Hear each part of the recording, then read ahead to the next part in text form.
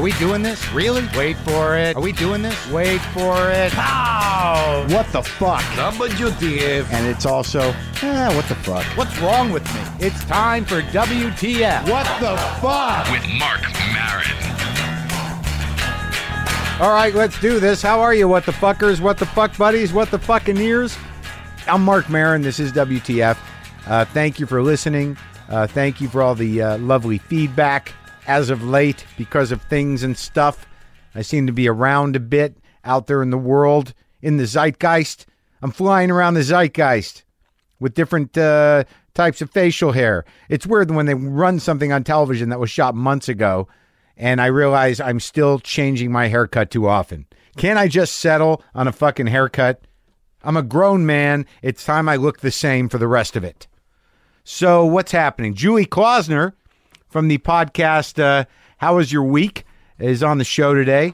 I'm now reaching into my pocket for a nicotine lozenge because, God forbid, I go without one for 5 fucking minutes. I'm amazed. I now have like actual facial twitches that are directly relatable to the way I move my nicotine lozenge around my mouth. And to the point where my girlfriend now makes fun of it. There's a face that she can make and do this weird, dumb thing with her mouth and her tongue to mock me moving a lozenge around. That is not something I want as my hook. I don't want people to be able to do an impression of me moving my lozenge around with my tongue. I had chest pains today. I did. I had chest pains in my chest today. That's where they happen. I let it go because, I was nervous today. I'll get to that in a minute. I do want to say right off the bat here that there is no negotiating with raccoons. There's no way you can meet a raccoon halfway. I walked out last night. There were I saw one raccoon eating the cat food. Then I walked around the corner to where the garage is, and I had accidentally cornered 3 raccoons at the end of the driveway before the gate here that goes into my backyard. So these were big cornered raccoons, and I got to be honest with you, I was much more frightened than they were. I had no idea how they would react. I ran back into the house, and they ran under the deck. But there's no midway point. They're just, if you give them the run of things, they will take it. There's no way to get rid of them unless you scare them and they have a place to run. But they will fucking eat anything. I don't know what's going, and they bathe in my cat water. I don't know what they every time the raccoons come, I've caught them doing it. They stick their face and their paws into the cat water. All right. Here's what happened today. The reason I think I had chest pains was I just taped an episode of Jeffrey Ross's new show, The Burn, on Comedy Central. And as some of you know who listen to this show, I had my own little Vietnam with a roast situation when I roasted Chevy Chase. The roast of Chevy Chase, which I know a lot of you say after hearing my story, looks fine because they picked good jokes that I did and they sweetened the shit out of it. But that was the worst night of my life. And from that night, I mean, that's got to be going on almost 10 years ago I did that. I have been traumatized when it comes to roasting. And I've decided that I don't know how to roast because I'm innately too mean. That my belief is that I'm good at insulting people if I feel cornered, which could, be when I meet you. It could be that quick. But I also know that when I put people down, it's in more of a bullying kind of way that I'm looking, if I'm defensive or I'm freaked out or I want to get, a toe in or a leg up or whatever the hell the saying is, I'll take a shot. It'll be funny, but it'll be cutting. So I never really, I don't know that area in between saying something funny and insulting and just saying something, mean. So I've stayed away from roasts.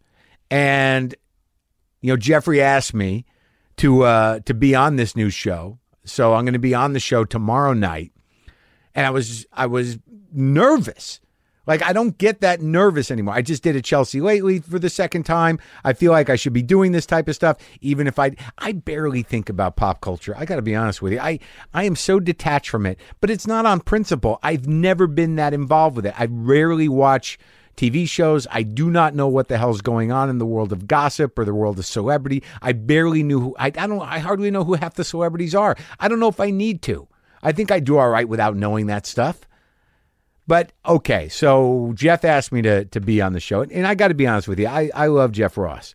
I mean, Jeff Ross has figured out, Jeff Ross is a unique comic in that he's almost timeless. There's a type of Jewish comedian, and I say Jewish because he's a classic. And I think maybe I've told this story on the show before. I've known Jeff Ross since he was Jeff Lifschultz. I've known Jeff Ross since, he started doing comedy, way back. I mean, it's got to be 20, 22 years, 25 years. I've known Jeff Ross that long. I knew Jeff Ross when he wasn't funny. I knew Jeff Ross when he was Jeff Lifschultz and we'd stand up there on stage and I could not figure out. It was like watching paint dry with your ears. And then at some point he got funny and he changed his name. But he's such a classic. There's a real skill to doing the type of jokes he does. They're brutal, but there's a delicacy to delivering a roast joke, to delivering a mean joke that isn't mean-spirited. The story I used to tell about Jeff is that I think Jeff is timeless in the sense that, I don't know if you saw the movie The Shining, but at the end of that movie where the butler, who's a ghost, is talking to Jack Nicholson, and the butler says something along the lines of, you've always been here, Mr. Torrance. And they zoom in on a picture of the Overlook Hotel in like the 20s, and there's Jack Nicholson in the middle of this group shot. And I think that's the same with Jeff Ross. I think it would be the ghost of a club booker from the 20s saying, you've always been here, Mr. Ross. And it'd be a picture of him and the cast of the Goldbergs from radio, Jack Burns, Fred Allen, Jack Benny. I just feel like there's something about the spirit of Jeff Ross that has always been in comedy. So I have a respect for the guy, and we go way back, and he's a sweet guy, and he wants me to do a show, and I'm nervous because I'm afraid I'm not going to be able to pull it off. I have to write these jokes that are basically mean, and I have to deliver them in a not mean way. So I was a little freaked out. On the panel with me is Gilbert Gottfried and Russell Peters, and they sent the topics, and I kind of sweat over them, and I wrote some jokes, and I got there. And it was great. It was great to see Gilbert. He'll be on an upcoming WTF. And Russell, who's been on the show, it was great to see him. Norm Macdonald was hanging around. It was really sort of a nice event. And I got up there with my jokes, and I was very careful not to be freaked out and not to be defensive or I know I'd be too mean. And because I know that I've got that in me. I know I can be a dick. And the trick of doing roast type of jokes is to be a dick, but still be sweet about it and not make it look like you're just a dick. And I got to be honest with you, I think I pulled it off. I think not unlike the time that I sang on stage, I think I have finally overcome my fear of insult comedy, thanks to Jeff Ross. That show, The Burn, is on Comedy Central tomorrow night, 10:30 here, 9:30 Central. But tell me what you think. Gilbert was hilarious. He's such a sweet little guy. It's hard not to bust his balls. We got to do that. We busted each other's balls. I busted on Jeff. We did the topics. And I don't think I was too mean. But I felt it at the end. Because at the end, he does this thing where he roasts members of the crowd. And, he gets volunteers and they stand up. And there was a moment there where, we were asked to sort of chime in. I think that's going to be on the internet. And there was just some guy, and Jeff asked him, where do you work? And he goes, I work at a grocery store. And the only thing that could come into my mind was, that's the saddest thing I've ever heard. Which is not, it's not mean. It's just like, I think there's a fine line between being mean and being too honest. Look, a job is a job. But like when I picture myself working at a grocery store, it's not a pleasant experience. Maybe I should have framed it that way. Maybe I should have said, oh my God, I just pictured myself working at a grocery store and that made me sad. I don't know, but I felt a little weird about that, and I realized I should just stick with roasting people who can take it and not just be mean. Ugh, it's a lesson. It was a lesson. So enjoy that. All right, let's talk to Julie Klausner. She's got red hair.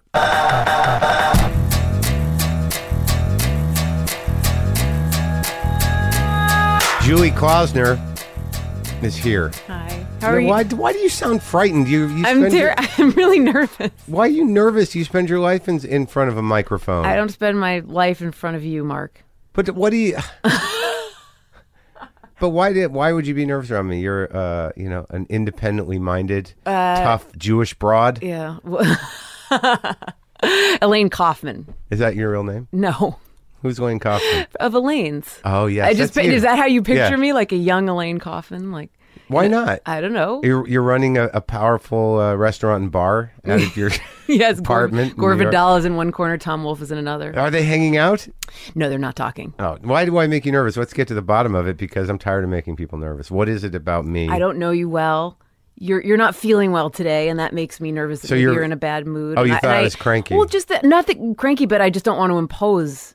And I know that you were sort of feeling under the weather, and maybe would have rather. I felt bad, but I did I could have just written you an email and said, I'm sick.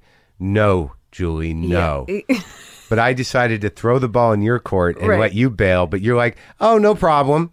It'll be fine. I'll come earlier. Well, Because you came, I know you flew in for this. I didn't fly in for this, but I was looking forward to it. I was looking forward to it, and I can tell. No, yeah, No, I of course know, was. I know. But you can hear I'm genuinely sick. I'm not making it up. You're about to lift tea. I assume there's tea in that cup. No, it's coffee. Okay. I'm not that sick. It would have been more medicinal. No, had of it been course. tea. No, I know tea and water. It's all good, but I have a cold, but I'm not. Energy is not compromised. You get depressed when you're sick. No, I get relaxed. I'm grateful if I'm sick for a few days if I don't have anything to do because I don't know how to relax. Mm-hmm. I don't either. No, what are you doing out here? No, I'm doing a show tomorrow night, like a live version of the podcast Really? sort of thing. Yeah. Where? At Comedy Central Stage. Oh, really? With Ted Leo and Billy Eichner and this girl, Katie Natopoulos, who's on Buzz. She's like an editor at BuzzFeed, and she collects like weird internet things. So she's my second guest. And are you coming out here to do meetings? Do you do meetings? I've done meetings. I will continue to meet Uh-huh. until everything's been met. Well, I mean, aren't they doing a television show based on a thing you did, or is that happening? Well, so I wrote a book. That book, your very popular book, I Don't Care About Your Band. It was optioned Yes. by Gary Sanchez. Yeah. And it was in development at HBO, and Lizzie Kaplan was going to be in it, and then it didn't go forward. Right. Which is disappointing, but I don't know.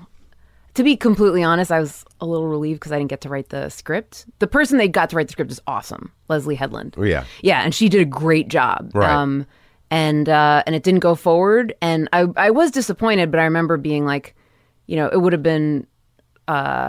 I don't know. I would have liked to have. How much power would you have had though in something like that? I mean, if you didn't write the script, you would just get a created by type of thing. They were really nice about keeping me involved, and they would show me stuff around. That's what they tell you. Just keep showing her until she stops caring and gets angry. Until her emails just go right to the spam folder. Yeah. No, everyone was super nice, and they were all. But it was like my my life story. It was really, really personal. Mm-hmm. So it was terrifying.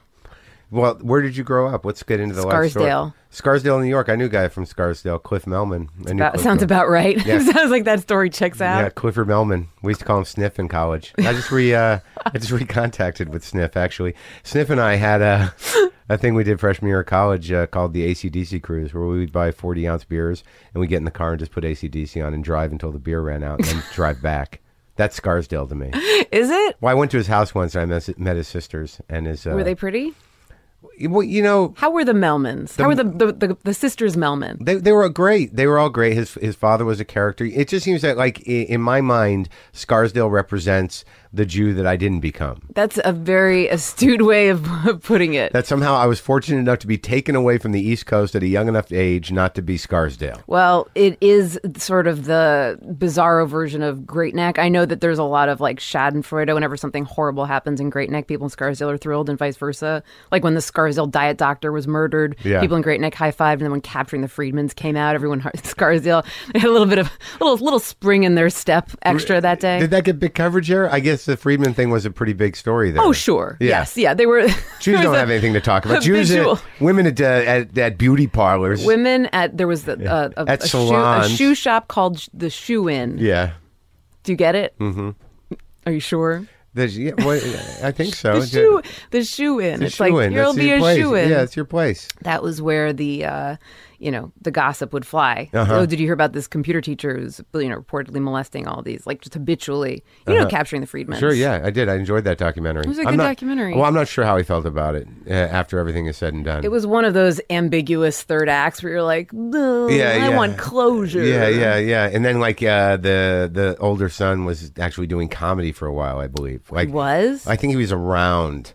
I remember it sort of happening. I'm like, Jesse, the one who was like exonerated? The clown. Oh, right. Yeah, that makes sense.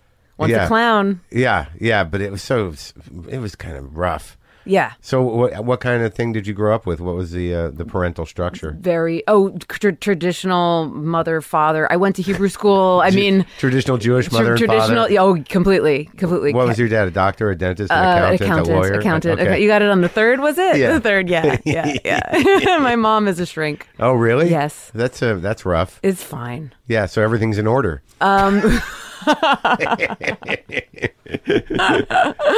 Is that your impression? No, not at all. There are two kinds of shrinks. There are shrinks that I think are genuinely compassionate, like sort of smarty pants types.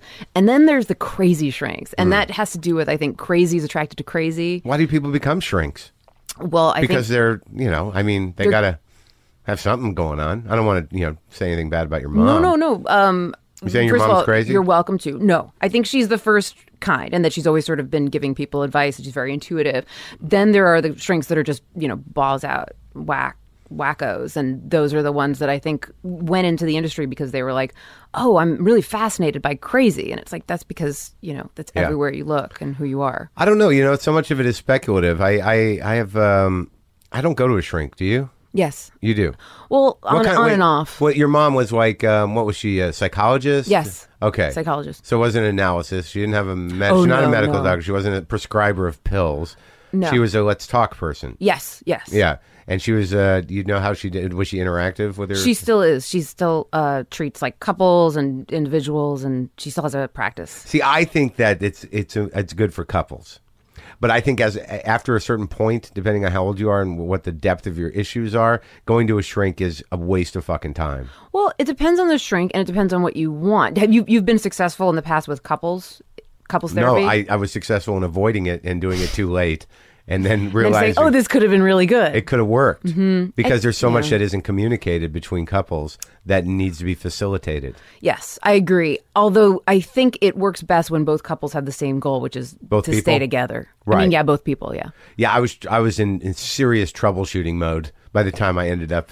Yeah, it really was just facilitating her voice to tell me exactly why it was over. Right. It was almost as though the shrink was there to hand her a microphone Sure, and to be yeah. like, Mark, Yeah, it's done. we're done. Yeah, horrible. And here's the Horrible. witness, Yeah, basically. Yeah, could you sign this paper? I've never been to couples therapy. Yeah. Are you a couple? I am. Yeah. Yeah, I've Married? been with a guy for almost 4 years. Yeah. What are you getting? Is like, when's it going to happen? Where's the ring? What's It's happening? happening. I don't. You mean marriage? I'm not thinking about it, Mark. Not at all. Not right now. Huh. Is that an anomaly for like a Jewish girl from Scarsdale who's No, I'm not just like trying to believe you. I got don't rings know. in my eyes? Not even rings. I just, I don't know about girls who say they're not thinking about it, because it seems to me that they are. Sometimes I have been, but right now I'm not. Mm-hmm. It's a moment to moment thing. I don't. But so you're a shrinks kid. Yeah. So you had to live with that. If you call it living. Yeah. It's fine. I actually tend to be like very, that's kind of my second, not my fallback thing, but I can be a little shrinky. Really? Well, but isn't it kind of like my first wife was a shrink's daughter, yes. but she didn't seem very crazy. But it's always like, oh, shrink's kid. Uh-oh. I think, oh, really? Is that a thing? Oh, yeah, it's a thing. How could you not know that? Because you've been on the other end of the shrinkness growing up? I don't know. It's just this sort of assumption. There was a family, the Rosensteins, who lived down the street from me in New Mexico, and their father was a shrink, and there was a stigma to it. I see. Like you just, I think it's like Skinnerian. You just assume like, oh, those kids have got to be all mushy in the brain. Well, I think male shrinks are also different. I think women are sort of naturally suited to just be like, talk to me, tell me what's going on. Maybe I can help you out. There's something about a man listening to you while you're on a couch and he has a pad. Yeah. It kind of makes me think of like Dylan Baker's character in Happiness. Right, Wasn't he a right, right. shrink? I mean, he was also a pederast, but Was he a I shrink? think so. Oh my God, maybe he was. There's something a little, I mean, not all male shrinks. And I think in many cases, therapy works when men go to see men. But yeah, there's just, I don't know, it's a different thing. I'm just too heady, so sometimes shrinks, like if they can give me a new way to think about things, that's good. But to get me to a place where I can effectively emote, to actually do the work around the emotions that, you're avoiding with your brain. Well, what is the work that you're talking about in order to like understand how you're feeling and make it reasonable? Well, either you're going to, you can. I think you can intellectually wrap your brain around your problems if you have some self-awareness, but that doesn't mean you can work through the grief, or you know what I mean. So you can understand why you're feeling horrible without feeling any better about it. Of course, yeah, and then you can just sort of say, "Oh, that's because I'm," as opposed to resolving it, which I think you actually actively have to. Experience those feelings or just get too old to give a shit anymore. Well, I think both of those things have to do with time healing all wounds, like time and distance. I think the most the best advice I ever got around because I'm very emotional, and that's definitely something I always say, like, the only thing I'm afraid of is my own feelings. Yeah. And I think the only way to look at them in a way that's helpful is just to think of them like the weather. Like, oh, this is a bad storm. Right. Boy, oh boy. Hope it blows over soon. Maybe tomorrow will be nicer. And then you kind of like do a little dance to distract yourself from like just the crushing pain. Or eat. Oh, and eat. Yeah. Is that how you do it? Of course. Yeah? Yeah. Are you eating crazy? I've always, it's like a Jewish thing. There's Is it? Emotional eating, of course. I think is it? Yeah, I guess it is sort of a Jewish thing. You think that. Oh, you know it. You know that it is. Of all the things I to would be eat addicted all the to. time. I love You look thin. Oh, good. All right, so I'm better. You now. do. I didn't feel know better. if I don't you were even feel like- sick anymore. Really? Yeah, just say that a few more You times. do look thin. Holy shit! I'm worried about you. No. No, I'm actually. Could have brought a pie or something. I'm little some rugla. So what went wrong? With what? I don't know. You said your book was very personal. Yes. My book is about my 20s and sort of failing, sort of constantly making mistakes and saying, oh, okay, and then going ahead and doing them again and saying, this sounds crazy, I'm going to go ahead and try it. Like, what's the list? Well, it's just a series of situations that I had hoped would end in love, but generally were just either sex or false starts or, I'd call it bad judgment, but looking back, I don't regret it because I just don't think I would have done it any differently. But do you think it's like on the dude or what? Yes. Okay. And what did you come out with on the other end of it, learning about dudes? A lot about just that there's a generation of girls my age, and girls, women, whatever you want to call people that aren't 20 anymore but aren't 40 yet, I guess, in between. Right. That grew up just thinking they could have it all, just knowing that we deserved absolutely everything, career, husband, whatever it is that we wanted, and then our equivalent generation of guys just kind of didn't have the same. I guess we're dealing with a generation of guys that aren't up to task. And that's sort of what I believe. Is that generalization in the sense that maybe you're just Yes. talking about the pool of guys that you seem to be revolving around? It is a generalization, but I love generalizations because you learn things from them, don't you? No, I know. But like I'm like lately I've been sort of aggravated at what people see as generational, because I think that sometimes it's very specific. Yes. Because I think that if you want to sort of date out of your trend pool, Yeah. you could probably find exactly what you're looking Well, for. I had done that too, and I still found stuff to kvetch about, but I don't think it was. I know exactly what you mean, that like sometimes people are so myopic that they sort of just do things in order to prove their own worldview correct rather than actually looking for happiness. Well, there's a bunch of droopy, bearded man children running around. Half-assed, committed to their art or whatever, but more committed to their beard. Yeah. That I don't, and I also don't know that a lot of dudes are on the sort of ambitious trajectory, a career-oriented thing. Or if they are, they sort of think, well, then I don't have time to have a relationship, or I don't have time to kind of, indulge the romantic sides of what I might be looking to do. Whereas like real artists, I think, have to have a personal life. Otherwise, what are you going to make art about? Well, sometimes they're disturbed and truly disturbed. Did you ever go out with anybody like truly disturbed? Of course. Like what? Oh, well, there was a guy in the book I talked about who'd like stolen a car for kicks, and it turns out there was a baby in the back seat, and he like told me this story on the first date that he was charged with like kidnapping and grand larceny, not larceny. That's not a word. I don't even know if that is a word, but I like it. It's a pretty name. I make up words all the time. And larceny is a it was one of gorgeous those name. things where I was like, yeah, all right. Nice meeting you. But it was just, just like filterless. How many dates did you go on? I think just one. No, maybe. Wait, no, we had two, but the second one wasn't really a date. It was just like, all right, kidnapping. nice. Yeah, it was. It was a larcenous. He came over at 3 and just some light kidnapping. yeah. You agreed to it. We agreed to disagree. There's definitely some, disturbed people out there, but I think I hope that people got the intention of the book, which is that I was looking for love. I was looking to connect, and I made a lot of mistakes along the way, and a lot of women responded to it, and that was and men too. But I definitely get still grateful emails from girls that are teenagers and women older than me saying, "Thank you for writing this book. I thought it was just me." Really? Yeah. Because I'm trying to think about my side of it with you and with whatever you're representing right now. Mm-hmm. Because between my second divorce and wherever I'm at now, which is with a woman. For how long, if you don't mind me asking? I think we've known each other a couple of years, and she just moved in. But, we broke up, and it was crazy. But I went on an extraordinary tear of aggressive dating and sex. Sure. And I was sort of surprised at how quickly some women thought this was it.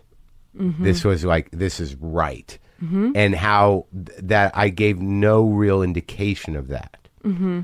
That it was a sort of misread. Because, we both know you can have pretty good sex with strangers. You probably could have, on some level, better sex with the stranger if you do it twice or 3 times than you will a year from then. Okay. Oh, but can you, I guess it's hard not to, in my experience, fall in love with somebody that, from my experience, it's hard not to fall in love with somebody when the sex is really great. It is, right? Yes. As a woman. I'm going to start every sentence from now on with that. Is that okay? As a woman, I would love another glass of water. As a woman, that has been my experience as a woman. But then you're going to hold that on the dude? Well, it's not that you're holding it, and it's not that you're necessarily expecting it as much as you just sort of hope that he feels the same thing, and when he doesn't, it's always disappointing. But do you think that's just because we're sexually wired differently? Because some dudes think of sex as a sport. Mm-hmm. And we're definitely wired. And so they're just trying to be as good at it as possible. Okay, that's weird. What do you mean good at it? Like have as many women as possible? No. I mean, really show up and do a good job with one woman. So she can talk about it, or so she could fall in love with you? No, because you sort of crave that connection. Sex is a very intense connection. I don't know that it necessarily has to be emotional, but sexual chemistry and the intensity of a sexual experience is a real buzz. It's a real, But how is that not emotional if sex is important to you? What do you mean, how is it not emotional? Why does sex have to be loaded up? Because if it's important to you and if it is a connection and if it is like a relationship, how is that not emotional? Well, what if you just want to have a good time? Just want to have good sex? I'm all for that in theory. I just haven't experienced that in practice. You've never had great sex with somebody you didn't like? Well, that was something else I figured out in the book, which is where the title came from. Was I figured out it was easy to be attracted to somebody that you don't like. And then you have decent sex. And then later you're like, I'm really mad that he didn't call me, and you're like, I don't even like this guy, and but the sex is good. It was fine. No, but then that's I'm not. But he was good looking, and yeah, I guess it is possible to have great sex with someone you don't like, but it's hard to not have feelings for them, even though you know that it's not reasonable. Well, I think this is like some sort of weird age-old problem. Yes, isn't it? I guess so. There's always going to come down to compromise if you're going to have some sort of harmonious reconciliation, right? Well, I think that love is something that it's like wanting love and wanting it to happen in some sort of organic way is tricky, isn't it? I think depending on who you are and what you come from, you're either going to be able to trust somebody or you're not. Yes. And if you choose to trust somebody and you get hurt, how much of that shit can you take before you get sort of, jaded and damaged? And then you expect well, come on, tear into my heart, show me you mean it. Mm-hmm. But I rarely think that it's as one-sided as I'm hearing. I understand that. I don't think it's one-sided at all. I think, I think you're right. I think people who are hurt may tend to dissociate those two things a little bit more readily. What, sex too. and love? Yeah. And also, that's like, interesting. if you are looking for, you might have an idea of what love is that can be kind of like a bullshit sort of quasi-virginal idea of like, the woman I'm going to fuck is this, and the woman I'm going to marry is that. And like, the woman I'm going to marry is never going to like, fuck me on the first date or fuck like her. And that's almost mafia shit. That's disgusting. Yeah, I don't know what that's about. And I think that's changing. I think the backlash towards that, like Rush Limbaugh comment where he called that, very well-spoken young woman who was like, how about I get birth control covered? That he called her a slut and said, like, we should watch you have sex on, like, video if we're going to pay for your, your slut pills. And there was such a backlash against that I thought was really heartening. 'Cause I do think another thing about this generation of women is, like, they are not buying into this, like, if I fuck you on the first date, then I'm, a whore mentality. No, yeah, I mean, and that's something, like, even personally I've had to sort of reconcile in my head, is that, and I did sort of an awful joke about it, but I do it occasionally, that why is there this weird double standard? And, what I came up with was not that it's some sort of, remnants of patriarchy that we judge women on a different standard. I actually think what I came up with was that I think in our minds, the vagina is more difficult to clean. Oh, is that... Really? That's what you came up with? I thought you were going to go biblical. No. I thought you were going to go biological. Like, that's kind of biological. Well, it is. You're right. But it's more like Lysol biological than like monkeys want to make sure that the lady carrying the baby is like their baby. No. I'm actually going with the fact that sort of like for some reason sticking something into something seems more easy to clean up than like I don't know what's going on in there. So I just think that when men judge a woman who has a lot of sex, they're like, oh, there's been so many in there. Really? So it's like, but in other words, that's like it's the my virginal. Personal, stupid it's opinion. Fascinating. It's fascinating. But I don't subscribe to that opinion. Like, it's... You've entertained it. Well, I was just trying to figure out why the double standard exists. And outside of insecurity, could there be some other, reason for it? But I just think, like you're saying, that women can fuck as much as guys. And it's just, it's not that sacred necessarily. And when you have a generation of women who have accepted that, then you're reckoning with almost real individuality. Yes. In relation to the man. So you're saying that backlash is indicative of a new generation of women who are like, we don't need to take that shit. I think so. Yeah. I mean, I'm not looking definitely for numbers, but see that. Yeah, absolutely. Vaginas are self-cleaning, just so you know. No, that's what my girlfriend said. She said they're self. No, I understand that. Okay, I wasn't trying to be I'm just sexist in any way. No, not at all. Of course. What? No, it was not based on practicality. No. But the competition thing I think is important, and I don't necessarily think that competition is necessarily the same thing as like insecurity. That men just like I saw like the Frozen Planet and the polar bears have to like, they have to like. How about that male penguin holding that egg for that long? Unbelievable. Oh, what a great guy. Yeah. Oh, I love that guy. All penguins lesbians? I don't know. That's a yes. I think most Arctic I know they're not mammals, but I'll stop talking about this. Yeah. Why? Go ahead. No, talk about it. I think most Arctic animals might be kind of lesbians, except for polar bears. The polar bears, the ones battling for the chance to impregnate the female was like, I mean, come on. Well, there's weird moments you have when you watch that stuff. Yeah. Like, when you see these animals who keep a harem, you're like, oh, that's clearly, that's how pimping works. Mm-hmm. Very much. Oh, yeah, completely. And I think that, there's this whole conversation about monogamy, and I think monogamy is a compromise between like, civilization and the natural world. It's an imposition on on what? On the natural world. It's somewhat, but it's also tricky. A way to be civilized and a way to say like, all right, if I'm going to marry you, if I'm going to be your property, then I don't want you fucking any other women. If you look at the original, that goes both ways. It goes both ways, and I think that's where it works. Well, I think the reason why that had to be, if it did have to be institutionalized, was it's not really our nature to do that, and part of being civilized is working against our nature. That's the whole idea of civilization. Right. The only reason it was really put into place is so people would start stop fucking their family and maybe do something. Yeah, but being jealous is natural, I think. No, yeah, I think the 7 deadly sins are a pretty practical list of what people do. To do list. Well, I mean, I think that if I really like consider them, and I seem a little hung up on them, is that, that list is something that we all have innately. Yes. It's whenever any of them get out of hand Yes. that they kind of fuck up the balance Yeah. of things. So the idea of sin was really just put in place as a barometer for acting properly. To make sure that you have like life hygiene or whatever it's called. Act civilized in a way. Yes. You know what I mean? It's like you can't really function if you eat yourself and do a 350-pound mess. Yeah. You can't be too proud because no one will like you. Right. You can't Don't envy sleep your all friends' day. accomplishments, or else you're not going to have any friends anymore. You'll collapse in on yourself, or you'll kill somebody. I think a lot of those people those rules were put in place because all of those lead to horrendous human activity. They're like the most natural scale of human emotion you can think of. Right. But monogamy, I think, is it's a mutual compromise on some level. It's just a construct that it's like the stop sign means stop. It's like we've all agreed that this would probably be better in the long run if we all sort of... Right, because, you don't want... I think most murders take place over money or vaginas. Really? Yeah. That's another reason. It's like, you fucked him, fuck you, I'm going to kill you both.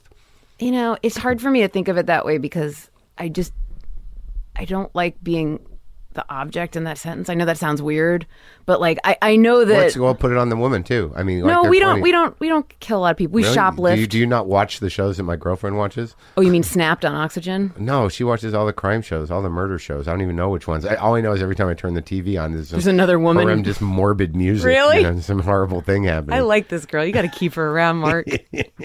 She sounds cool. I like that. I like someone with the murder dark blogs. I love that. Yeah, yeah. Because I think another big part of practical relationship, once you're done with all the like crazy screwing and the like, oh my God, I hate this, but I love this. And you're like, oh, Jesus Christ, like the drama of your 20s and everything else it is, or your 30s, wherever it goes, is you just have to find somebody that doesn't make you bored. So I really do think that being boring is the worst thing you can say about somebody. Or if you just fall into yourself or patterns. I think that's one of the big horrible things about relationships is that exactly the same thing that makes them comfortable is what could make them horrendously tedious. Is that you sort of get into systems of behavior, and it's all very cute for a while until you realize like I want to do the other things. So in other words, either the person's boring or you guys make each other boring. Well, I'm just saying that like the same fail. things that you are comforted by, like oh, she always does that. Yeah, we always do this, and then eventually it's like, oh, she fucking always does it. I mean, how long does it take for that to happen? It depends on the person. It depends on the person's like need for stimulation or change. Well, how's this relationship working? It's going good. What makes it different? When I met Jack, I would like sort of finish writing the proposal, so I knew what the outline of the book was going to be. And I met him, and I realized that he was an adult, and I really had a lot in common with him, and we had a great rapport. And it was just easy. It just sort of happened right away. And he's not in the comedy world, which I also really appreciate. And he's incredibly supportive and kind. And I could list a bunch of adjectives, but I'll just say that he was different. I was in a headspace where I was more sensitive to seeing people that were different in a good way. And that once we got together, it was just kind of easy. Well, that's nice. And it's a nice story, right? Yeah, it's a pretty nice story. Yeah, it's okay. Yeah, and what was the worst one you ever had? I mean, I've only had 3 boyfriends. Yeah. So it's like worst ones. It's like, I don't even remember. Like, there's not everything in that book. It's like, it's just living and like trying to meet people and trying to connect with people and failing and going to the next one. But just acquiring or just taking on so much unnecessary, pain in the meantime. It's all about me. Like the book is about me. It's not like, let me tell you the story about this weirdo. Yeah. I don't think it is. I tried not to make it be that way. I tried to be more self-deprecating than that, but I also just tried to use my experience to really write a book about myself because it's a memoir. It's not like 101 terrible roommate stories. Right. It's very not much a self-help book. Oh either. God, no. But people extrapolate some, powerful message about. People relate to it, and that means a lot to me. I never expected to be that to people, but I'm happy that I am. So. And do you perform stand up or comedy or not? Not really. I've been doing this like my live podcast more and more, and I love it. Yeah, you must. I mean, can I ask you because I know you do stand up too. Me? Yeah, a little. Do you feel like most at home when you're talking to yourself on the mic or when you're on stage, or is it just completely different? Well, I don't know. I think that if I was really left to my own devices, I would probably sit around and think and do things to distract myself from myself, and then occasionally go down the street to see the guy at the coffee shop and go, "What's up?" But lately, I don't know if I feel more at home on the mic. I sort of feel more at home if I'm just sitting on those steps, looking at my dumb cats. Yeah. I Monkey is my favorite, by the way. I'm on the already? record to say no, right away. Yeah. Already. Isn't he? He's kind of a sweet doofus. I really like him. Yeah. He's my favorite too. Yeah. Yeah. I'm attached to him. You got to write a book about how like the cats represent different parts. Like be like a Freud kind of like this cat represents the outside part of yourself that wants to pee on things. I think that's true. Yeah. And he wants to get away with it. That's the thing. There's that freedom, and then sort of like no one saw me. So the live show, I love doing it. I feel most like myself when I am doing the podcast, and it took me a while to figure it out. What? How do you prep for it? What do you do? I keep a list during the week of things that I think are interesting and that I want to talk about, and like an email draft. Right. And then I open the email draft and I just sort of go through it. And riff? Yeah. Like what have been the most important things this year? Well, that woman, Polly Perrette from NCIS, tried to get me kicked out of a dog award show.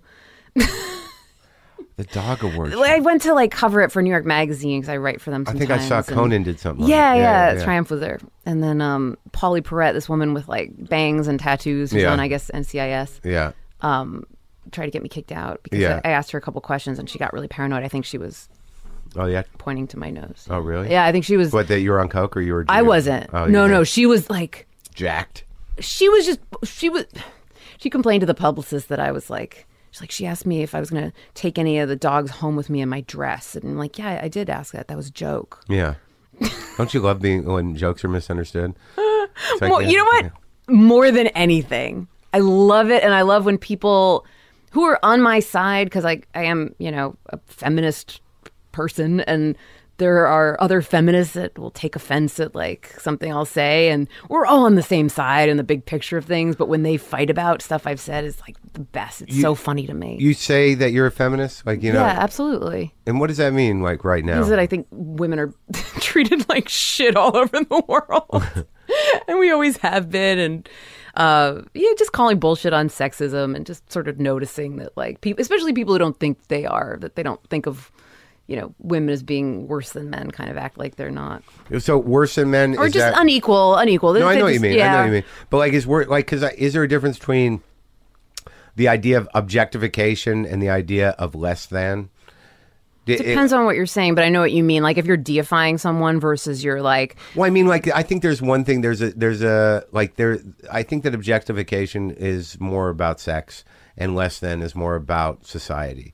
Like I in the sense that, the less than is like, a woman couldn't do that job, or women aren't any good at that. And the sex part is like, I want to fuck her. Mm-hmm. Do you know her name? No. So one is that they don't think we're smart or qualified. And the other because we're what, emotional? Oh no! I'm just like I'm just trying to think of like why would men think that women aren't bright? Because we're no offense, but we're brighter than you. Like we're intuitive and emotionally intelligent on top of that. So I think men are generally children. No question. And that and I love men. I love that they're. I love dogs. Two dogs do stupid shit, and it makes me laugh so hard. You just made that jump very quickly. I'm sorry. Yeah. So you like it when a guy's like, "Come here, come." That's it. Kind of. You want to? Didn't Adam Carolla say something similar on this show? I don't know. He did. Did he? He did. Yeah. Yeah. Some people make animal analogies. I think Adam did, and I know Patrice did. But because I don't know if I think about it that much, and I don't always know. Like I have to check myself. Men are children. Yeah. Men, I don't think in most cases they mean any ill will. It's just negligence or like. But I was honest. It's like, yeah, but you were incredibly mean. Right. Well, I think that also What'd I do? Well, you forgot to say this. Oh, yeah. It's not like you said something mean on purpose because you're not a sociopath. You're just a dummy. Well, yeah, and I also think that the idea of being emotionally childish is dangerous because if you have unmet childish needs that we're not that were left over from bad parenting or whatever, and you don't deal with them, there's something very frightening about an angry 5-year-old That's in the like body of 40. a 45-year-old man. No question. And that, like, it can be very sort of volatile and horrendous. Well, that's just like narcissism 101. I mean, that's like my needs. Never stop to think of like what would the person that I'm screaming at want right now. Have you ever dated a screamer? No. I'm actually pretty male anger kind of like gives me the like I'm gone. Really? Yeah. Wow. I'm just not. It's not a thing. I'll watch a Tarantino movie anytime, but like I don't want to be in the room with that. You don't want to be in the line. Yeah. So that we would never have dated. I mean, like maybe like a door slammer if you're on your way out already. Like right. you know. So you prefer the passive sort of stuff, the anger. I like not a screamer, but like a maybe a raising your voice or in order to express yourself. Yeah. I mean, just like let's have it out completely. I'm definitely into communication. Passive is not fun. Well, let me ask you this question because, Yes. like, and I don't want anyone who's listening to bust my balls about it because this is your wheelhouse. Sure. I also know a lot about dogs. No, I don't know. Yeah, sure, kind of. Well, like what are your feelings? And I've asked this of women who talk about this stuff before. Do you think that there's any way to frame pornography as empowering? Oy vey. Oy vey. You know what I'm talking about, right? Well, in the sense that like now there's traditional. Like, no, I'm just saying that now that there is this idea that burlesque performing and that there's been this whole reinvention of the empowered female who is in charge of being exploited. Okay. In a way, yes, that is some version of feminism. Well, I will tell you this: it is not revolutionary. Mm-hmm. I will tell you also this. I think art is art and porn is porn, and that has never been confusing to anybody with a brain. Mm-hmm. And I think as far as porn is concerned, like there's a million different kinds. Mm-hmm. Like I definitely think I am concerned about people who grow up with like the internet version of like. Aren't you? Well, because the porn sites I've seen and I visited, like they're right next to like videos of like a guy with his head being blown off, like those kind of clips where it's like, here's a really, crazy sex thing and here's a really crazy violent thing. And here's the third window that, you're going to open at the same time and have like two things going on. And that can't be good for anybody, let alone women or men. You know what I mean? Like, that's just... I think that we have no idea how the pace of technology and the disassociation of imagery affects our brains. Yeah. I think we're going to there's going to be a whole new generation of completely numbed out, people incapable of intimacy and with no real context for, communication. Or like people who are just able to compartmentalize in a way that is just shocking. I mean, so that's the optimistic version. Is that optimistic to be able to like, watch some sort of like, girl with like her head in a toilet while it's being flushed, like being fucked from behind and then like get a call from your mom and be like, oh, hey, what's going on?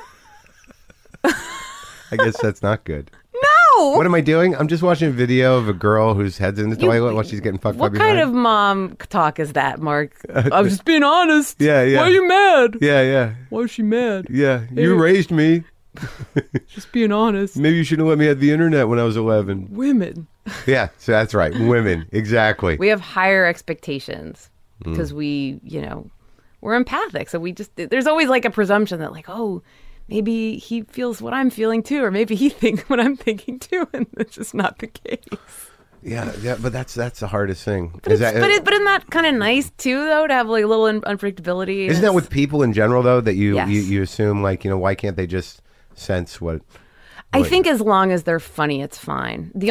Honestly, the only problem I've gotten into is when people just don't have a sense of humor. Right. Don't you think that's the worst thing in the world? No sense of humor? Have you met a lot of people that just don't have a sense of humor? Because every once in a while, like, be like friends of family or just, people who are work friends of friends. And, you mean and you're bores? Just like, what is... Like, I can forego a sense of humor if someone's nuts. All right, but... So if they're funny. Right, but they're not funny on purpose. Yeah, that's great, too. No, absolutely. So if they're insane, but even if they are like, have a good heart, they like work for, AIDS... and they're like work for but there's just this earnestness. It's kind of the worst, right? No, I agree with you. Like, how do I engage? Where do we, where? Because I think humor is a very immediate connection. Or is it like, are we just addicted to like having fun? It's like, this isn't fun. No. I think that when you engage with somebody comedically, that you sort of break through. Like there's that moment of release, or that moment where, you know, all that other stuff kind of peels away, and you have a sort of a pure moment, and you're not just sitting there with somebody who's rattling off and like a job interview or something. May as well be. Well, or you're just not interested, or I mean, I'm sure that those people find people who are equally as uninteresting, and that maybe their needs are different, Julie. I'd say I'd hope so, but I don't care. It's not for you. It's not for me. So when you're in therapy, what are the issues? My emotions, my own emotions. Oh, what if I'm afraid of this? What if I'm scared? What if I'm scared? What if? I mean, don't you have more concrete evidence? Like, I'm afraid of this? Sure. But you know what it is? I'm afraid of this happening and me being sad about it. So you project. Afraid. You're full of dread. Of my own emotions. Because if they're so big, then that sucks. Right. Not that the world will end, but it'll feel like the world ends, and isn't that bad enough? But this all seems preemptive. Do you have events where you're like, you mean, am I convinced that your emotions have just pummeled you into a mass? I think that happens all the time. Like, especially when I'm now? No. Okay. Right now I'm doing okay. I was nervous coming over though. I get Is nervous. Is this working out all right? It's going fine. I think it's going okay. Are you feeling okay? Do you need a Vicks? You have a Nicorette. Will you rub my stomach with that mental with your stomach or your chest? I like it on my stomach. You do? I've never had that. That's weird, right? I've never had Vicks Vapor. It's so old-fashioned. But it's so not Jewish. No, you're right. Like the menthol camphor, oily ointment on Have some soup and go to sleep. Or a Triminic. Yeah. I don't remember. Robitussin. It's like legitimate snake oil. It's like what they'd sell door to door, like an ointment. Well, it feels nice. I mean, at least there's I don't know if it's really does anything for your health, but it's kind of nice to, I think that menthol. It's fine. It's like an essential oil, which is also very goyish. Yeah. I think. Yeah, I like to use those words. You're like old school with the goyish and the oily and the. But you're as Jewish as I am. No doubt. Oh, you. I know. And that's the. I know. That's the beauty of the diversity of Semitism is you can have somebody who's as much. I'm telling you, I was just fortunate enough to grow up in Albuquerque. Yeah. But if I had grown up where you grew up with my grandparents down the street, literally, I would have. Oh, very much. Yeah, very much. Did your grandparents live down the street? My grandparents moved to Scarsdale after my mom's from Flatbush, my dad's from the Bronx. Right. We're talking about real serious Jew stuff. Yeah. Yeah, I went to Hebrew school with Nick Kroll. Really? We went to Solomon Schechter together. He's also very Jewy. Yes, he is. Yes, he is. And he was then, too. We were in the same class together for 8 years. Was he funny? Very funny. Always. Absolutely. Oh, yes, and adorable. But there's that whole culture of that I always really worshipped in because there was some pain of not growing up around it. But when I go to my grandmother's house, we'd have to go to her place to buy, the smoked fish. She would cook those things. I'm very familiar with that whole world. And I worked at a Jewish deli in Boston when I was in college, and I became an old Jewish man. Mm-hmm. I was maybe 19 or 20 years old, and I was like, "What? How is that not good?" And there was also these weird, mind-blowing moments about. There was actually a moment where I didn't really register. And this is elitism. There's no doubt it's elitism that Jews had regular jobs. What did you think? Well, no, I met a Jewish cop. I met a Jewish plumber. Uh-huh. I met a Jewish hitman. You did not. I did. Really? A contractor, they called him. He's really? A contractor. But I was like, wait a minute. Jews do this? And then I completely put, in my mind, Bugsy Siegel and Meyer Lansky didn't exist. Of course, Jews do all kinds of things, but I had this weird elitism about, what Jews were. And I think I've disassembled that almost completely. Well, I feel like that maybe was a good look for you. Just going full forward into the, nose first into the deli counter guy experience. I did. I worked with some very old Jews. But they were Boston, so it was a little different. Yes, that was the whole other thing that I didn't realize that there were regional old Jews. Like the Boston old Jews. Certainly. There's 2 or 3 different kinds of bread in the Boston Jewish lexicon in terms of rye bread. Well, there's seeded, unseeded. What's the third one? Well, there was rye. Sure. There was light rye. Okay. There was the dark rye. There's light rye. No, wait. The swirl? Light rye, sure. Dark rye, pumpernickel, and sisal. So sisal in Boston was the seeded rye, which was a white rye. Okay. And then dark rye was really not pumpernickel. It was a darker rye. Oh, okay. And then you had the pumpernickel, and then you had the regular white rye. So there was 4 fucking breads. I'm starving. Yeah. And then there was these old guys who were like, give me the heel. I want the heel of the bread. Sure. Yeah, and that meant You want to scoop that out and you put had to some cut like the end. Yeah, right. There was that. you scoop it out and then you put something really fishy in it. Yep, kishka. I know what that is. Mm-hmm. That was around, but I missed out on that. That was. But it's cozy, isn't it, to kind of have those in your back pocket? I mean, even though it's not you or it's not what you do day to day, it's nice to know you come from something. Chopped liver, very important.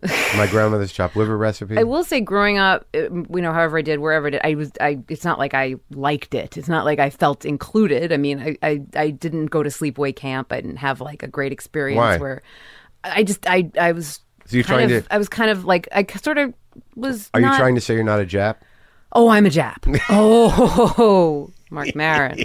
Let's not get ahead of ourselves here. I love Japs who are in Jap denial. That to me is that's hilarious, the most isn't hilarious it? Isn't that funny? What, me? No, I'm not a Jap. I was a hippie Jew. Oh, like that's not the same fucking the thing. Hippie Japs, oh, yeah. the fish bumper stickers on the SUVs and well, yeah, there's some serious, and also what's brilliant about that, like the Jubu thing. Like it's like Adina. My brother's one of that kind of. Well, that's the thing. It's like Adina on Absolutely Fabulous. You have somebody who's like, life is defined by owning things. Yeah.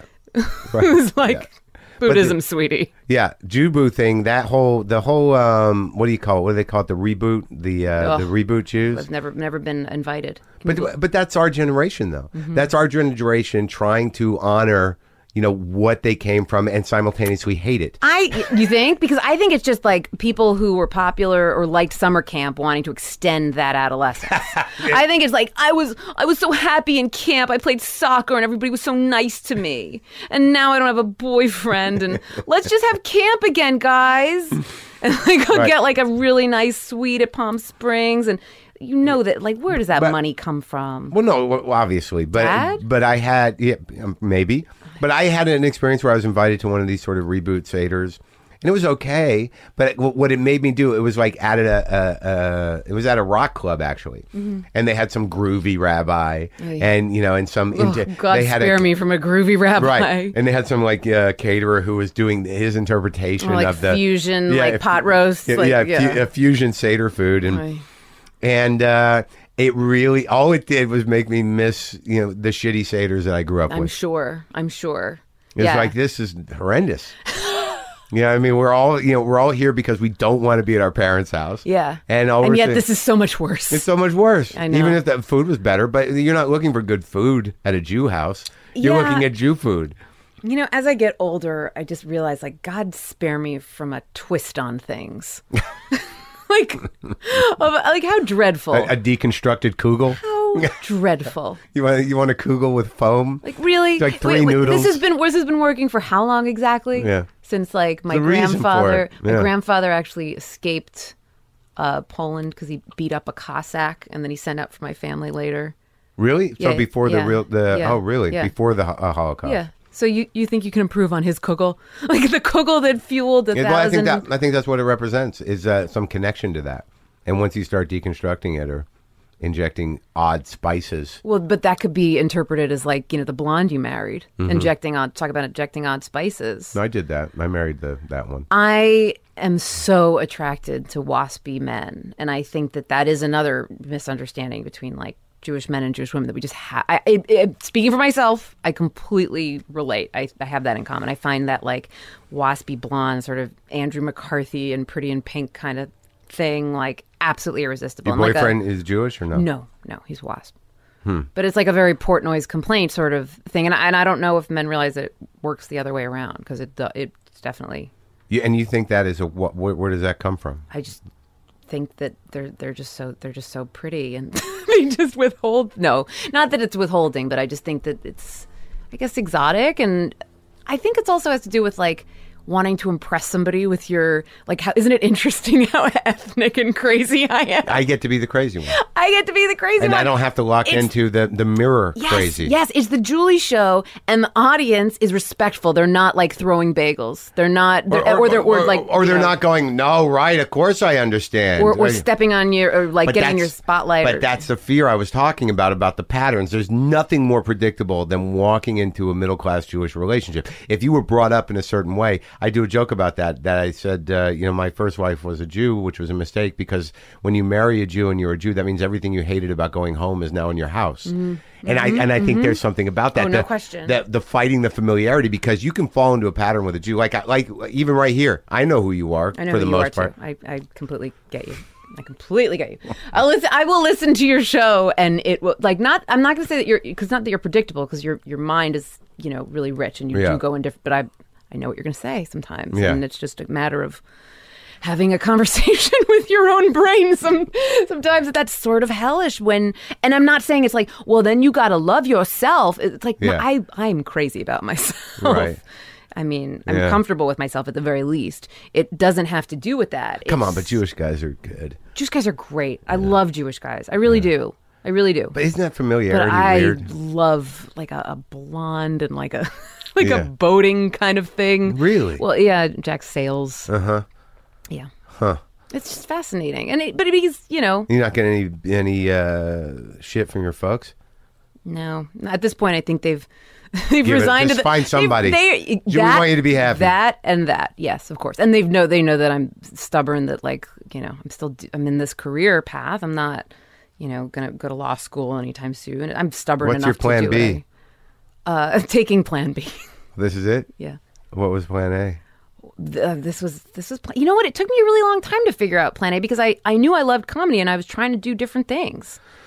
But so you do the podcast, you've written the book, you've developed a bit for television, you've written a bit for television. Yeah, I'm still working on developing stuff for television, which I really like. I'm sort of a TV girl more than anything else. But before that, I did theater. I did like sketch stuff at UCB. When I graduated NYU, and UCB had sort of just come to New York, so it was a good opportunity to me to like figure out what I wanted to do and take classes. And improv wasn't really my thing, but I liked sketch, and I tried stand up. It wasn't necessarily. I did a whole bunch of different things, and then eventually either someone hires you or you find what you love. Would you end up being hired? Where'd you end up? What was your first break? Staffed at Best Week Ever with Paul F. Tompkins. Right. Staffed at Billy Eichner's show. I just am going to start writing for him again at the end of the month. What show was that? Billy on the Street. Funny or Die, Billy on the Street. I don't know if people have seen it because Fuse isn't on all the cable networks, but now it should be. Right. And a couple other gigs, and then like some prose stuff. Like I wrote stuff for New York Magazine and Salon, and got something in the New York Times, which got my book thing. But it was just all me kind of like throwing stuff out, and knowing that I had a voice, knowing that I had something to say, but not quite exactly. It wasn't as simple as like, I'm a stand-up, I'm going to keep trying this and banging my head against the wall. Yeah. But I branch it out. But I think part of me always wishes that it was that linear. Do you want it? You don't want to be a comedic performer. What does that mean? Like a comedic actress. Like I don't know, Tilda Swinton. No, like who? Like do you sing? Yeah. Like Bette Midler. Love Bette Midler. You want to be Bette Midler?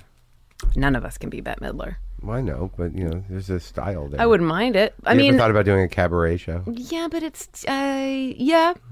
I have thought about it, and then I kind of go back to doing what I was doing. I'll just write this. I'll just write. I can. You know what? If you can write, then you should. Yeah. Right? Yeah. I mean, like, yeah. It's something that sucks to do. It's boring. It's painful. It's like agonizing. You're alone with yourself. You want to snack instead. But like, if you can and you read something later and be like, wow, I'm good at this, then you've just got to do that. That's got to be the So work the dream is to be a television producer? I would love that. And I, love doing the podcast so much that like, I also have to say like, Tom Sharpling's been the biggest influence on me as not going into podcasting. I have to say, like, he was really intimidating. Like, I never thought and I can't do what he does, but I think of him as like a broadcaster, not just a podcaster. And my goal is to like keep getting better so that I'm going to stay here because I'm good, hopefully. Right. Yeah, I like doing it. Do you check things like ratings or people downloading your thing or like those things? I don't check my numbers. I get somewhat obsessed with the iTunes rating, which is out of all of them means nothing. But that's the number that you check. No, there's no number to check. Or there. that's the thing you ranking. check. Yeah, right, but that's not. It's based on an algorithm. It's not based on. It changes daily. It's like Amazon. How do you drive yourself crazy lately? It's certainly a luxury problem, and it's not a complaint. But I'm not used to being this busy, and the feeling that nothing is slowing down really kind of fucks me up sometimes. Just because, like, okay, I can finally. Oh fuck, I got to do that. But isn't that like the fear, like in that Joan Rivers documentary where she Did says, you write like, for her? Yes. I love Joan Rivers. No, there's nothing not to love. Yeah. I mean, what did you I've write written, for her? On a couple of different shows, like here But and not her there. stand-up. No, I haven't written her stand-up, but I wrote for her on like a few different reality shows. I went with her to her first appearance on Letterman. Like I rode with her in the limo, like when she went back after like 8 years. And, Why do you love Joan Rivers? she's a really good person, and she's really funny, and she's sort of like the last man standing from Right. that time. That's like truly Right. She's like a legend, no Yeah. question. And she's also just incredibly kind and Is she? oh, so great to work for. Like you pitch her a joke and she'll make sure to be like, that was very good. You know, she's just very, very warm And also very good Jewish. person. The Jewishest. But she, in that documentary, had that thing where she'll take a job because her worst fear, she showed us her calendar. And if it's blank, that's when she gets scared. Right. But like, in other words, the other flip side of that fear is that it just never stops and you're busy. And I just don't know how to, like, because I've been self-employed so long, and I've certainly Yes. been the guy that's had an empty calendar. yes. And the dread about work in the past was really like, you know, I would be terrified to do things, and I had to put a lot of energy into pretending like I wasn't terrified. I don't have that fear anymore. Now I'm just, you know, concerned about my health and about exhaustion and about overextending myself and just tapping out. Yeah. Like I don't have. So it sounds like you're trying to focus more internally, but like you have the anxiety that the external is going to like fuck with what you need to do. Well, there's that, and there's just general anxiety. You know, I eat a that you're lot of gonna- nicotine lozenges because I think I'm medicating anxiety. I see. So in other words, like, is your anxiety that you have all this stuff to do and you won't get it done or you won't do it well? Well, just that I don't want to. Or it'll be your life and you won't have anything else? I just know. No, I just know my brain that like I have to be careful about like, you know, anxiety leading to aggravation, leading to me So saying. you're something. afraid of your feelings too. I'm afraid of this one because I know like I have a rare talent to say one or two things and destroy almost everything. And that will sort of like wipe out everything that you've done before, Yeah, it doesn't your take relationships much. or Yeah, sure. I mean, it doesn't take a lot. Yeah, if you focus your rage Yes. or your entitlement in a certain way, Yeah. to destroy things. we have so much rage, don't we? Yeah, Like a I mean, Frankenstein grunt. But no, I'm very angry. And I try to, and that's, I think, my biggest challenge is managing, more than like depression. I think managing my anger, because it feels like a different energy in the way that like anxiety and depression go together, but anxiety Well- seems like wired and depression seems like low energy. Well, I think that whole idea that depression is anger turned inward, I never really got it. But it, you know, if you beat yourself down, that can lead to that. What are you angry about? It could be anything from like I spilled coffee to like Right, but my where does career's that- not where I want it to be. But where does the river of tappable rage start from? I mean, you mean like the source? Are we going Yeah. back to like childhood? Sure. I mean, because I mean, Not being popular, like being, not really having friends or fitting in or feeling like I wasn't, recognized by my peers. Like my parents always were like incredibly complimentary of me, but I wasn't sort of like, was never cool, Mark. so you never fit in. No, Did but you put a lot of now I'm energy okay. into trying?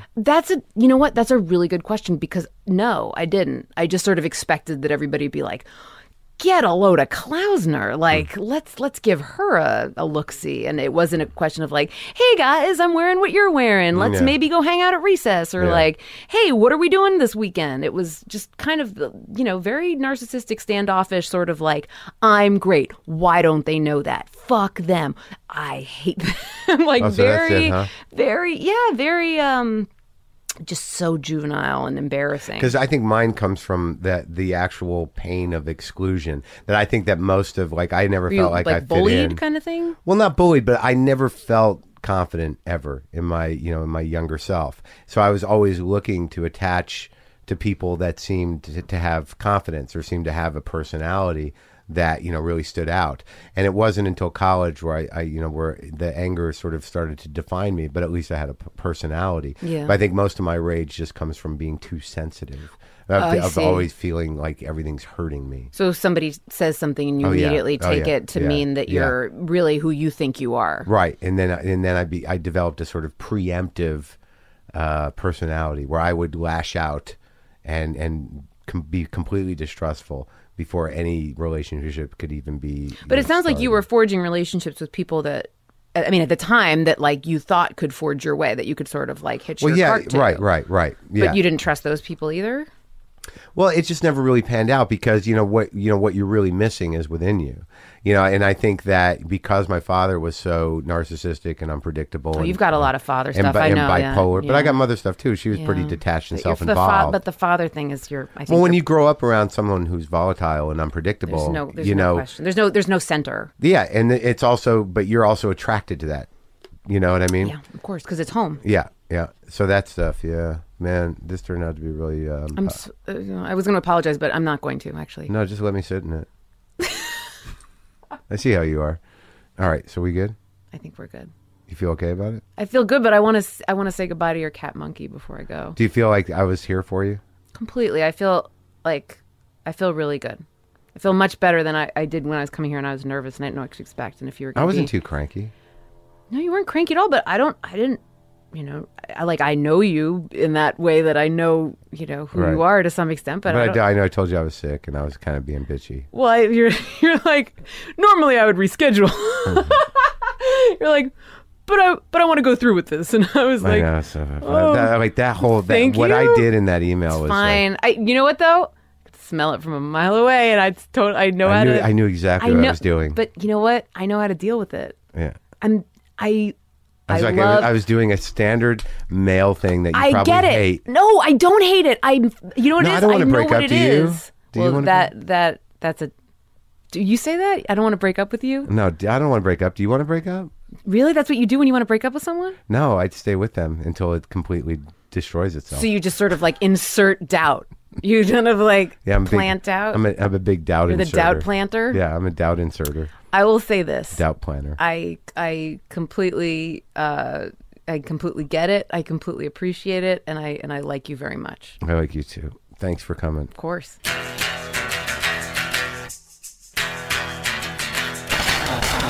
Okay, that's it. That was interesting. That was an engaging chat with Ms. Klausner. Hope you enjoyed that. Please go to WTFpod.com for all your WTF pod needs. Get some justcoffee.coop on there. And watch me. You can watch me tomorrow night on The Burn with Jeff Ross on Comedy Central. The lovely Jeff Ross. What else? Yeah, go to WTFpod.com. Get the app. You can get on the mailing list. You can buy some merch. You can kick in a few shekels. You can see who's been on the show so you don't bother me. You can ask me to put people on the show that have already been on the show. You can leave comments on the comment board, and if you're an asshole, you can express it there. If you're nice, you can express it there. I prefer the latter. What else do I have to tell you? I appreciate everything you're doing out there. That sounded kind of sunny. Thank you for listening. Boomer. Boomy. All right, well, Boomer is not happening. Did I cover everything I need to cover? Did I tell you that, all right, I didn't tell you this. Okay. So I go over to tape the show today with Jeff, The Burn, and they asked me if I wanted them to order dinner for me. So I said, I would like a steak salad from this place where I got the menu. So I don't even know why I'm telling you this.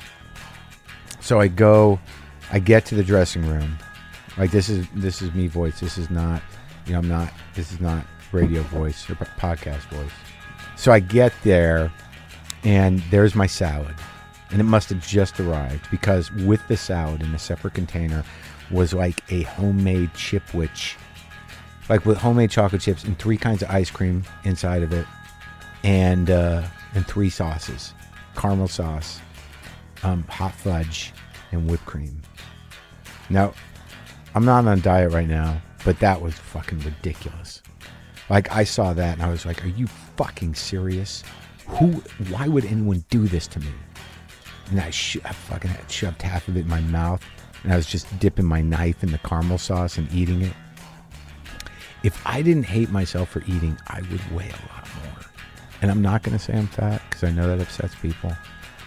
But when I was eating that, all I could think was like, I don't ever want this to stop.